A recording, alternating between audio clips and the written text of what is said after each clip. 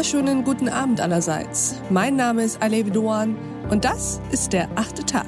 Schön, dass Sie dabei sind. Ein muskuläres Hohlorgan, das mit Kontraktionen Blut durch den Körper pumpt und so die Versorgung aller Organe sichert. Das zum einen, zum anderen aber auch Liebe, Seele, Gefühl und Menschlichkeit. Dies, liebe Hörerinnen und Hörer, wird ein 8. Tag über das Herz, über diesen Hohlmuskel in unser aller Körper, aber auch über das, was wir kulturhistorisch mit dem Herzen verbinden. Und warum es sich trotz aller rationaler Aufgeklärtheit seltsam anfühlt, wenn wir hören, dass einem Menschen ein Schweineherz transplantiert wurde. Wie zuletzt haben Sie das ja vielleicht auch durch die Medien mitbekommen. Wir sprechen heute über dieses große Thema mit einer Frau, die das Herz sehr gut kennt und die anders als die allermeisten von uns Herzen sehr oft in ihrer Hand gehalten hat. Herzlich willkommen im 8. Tag, Dr. Dilek Gürsoy. Vielen Dank, Dankeschön. Frau Gürsoy, würden Sie sich uns mal kurz vorstellen? Ja, gerne. Mein Name ist Dilek Gürsoy. Ich bin Herzchirurgin und Kunstherzspezialistin. Habe in einem großen Zentrum damals meine Ausbildung gemacht und beschäftige mich seit ungefähr fast knapp schon, ja kann man sagen, 20 Jahren mit der Herzchirurgie. Und bin jetzt hier in Düsseldorf, habe meine eigene Privatpraxis und bin Chefärztin einer Privatklinik für Herzchirurgie und möchte alsbald mit dem Operieren wieder beginnen. Frau Gürsoy, wenn ich Sie jetzt mal zu Beginn etwas vielleicht aus Ihrer Sicht sehr Banales frage, aber einfach mal, um mit dem Grundsätzlichen anzufangen. Was eigentlich ist das Herz?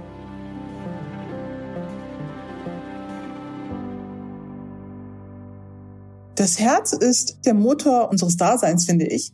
Wenn der still steht, steht alles still. Er fördert das ganze Blut durch unseren Körper. Und natürlich, wenn man einen Neurochirurgen fragen würde, würde er natürlich das Gehirn als das Organ schlechthin sehen. Natürlich, alles ist miteinander verbunden. Aber ich sehe wirklich tatsächlich das Herz als das Organ, was uns am Leben hält und auch unsere Durchblutung gewährleistet und auch dafür sorgt, dass wir so rosig wirken, wie wir wirken.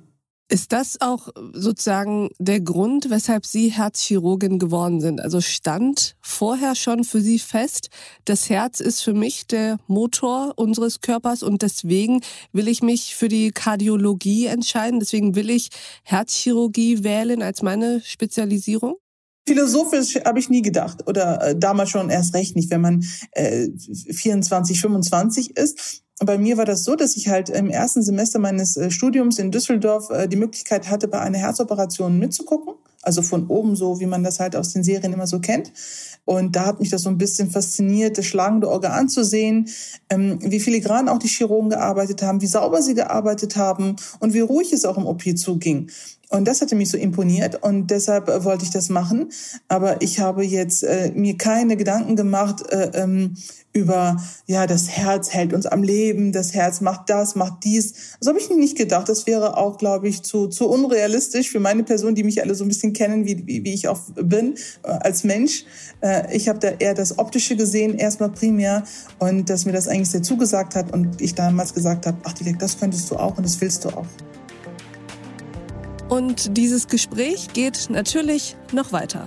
Ich sage immer auch als Herzchirurgin, umgebt euch bitte mit Leuten, die nicht negativ sind. Sind sie negativ? Einfach weg, schnell weg. Mache ich genauso. Ich umgebe mich nur mit positiven Menschen, die mir gut tun, die meinem Herzen gut tun, die meiner Seele gut tun. Und dann fühle ich mich auch anders. Und dann kann ich auch Stresssituationen ganz anders bewältigen als Menschen, die immer einer negativen Aura ausgesetzt sind. Also ich glaube, das spreche ich, so für einige. Diese Folge in voller Länge finden Sie auf thepioneer.de oder in unserer Pioneer-App. Bis zum nächsten Mal, Ihre Alev Doan.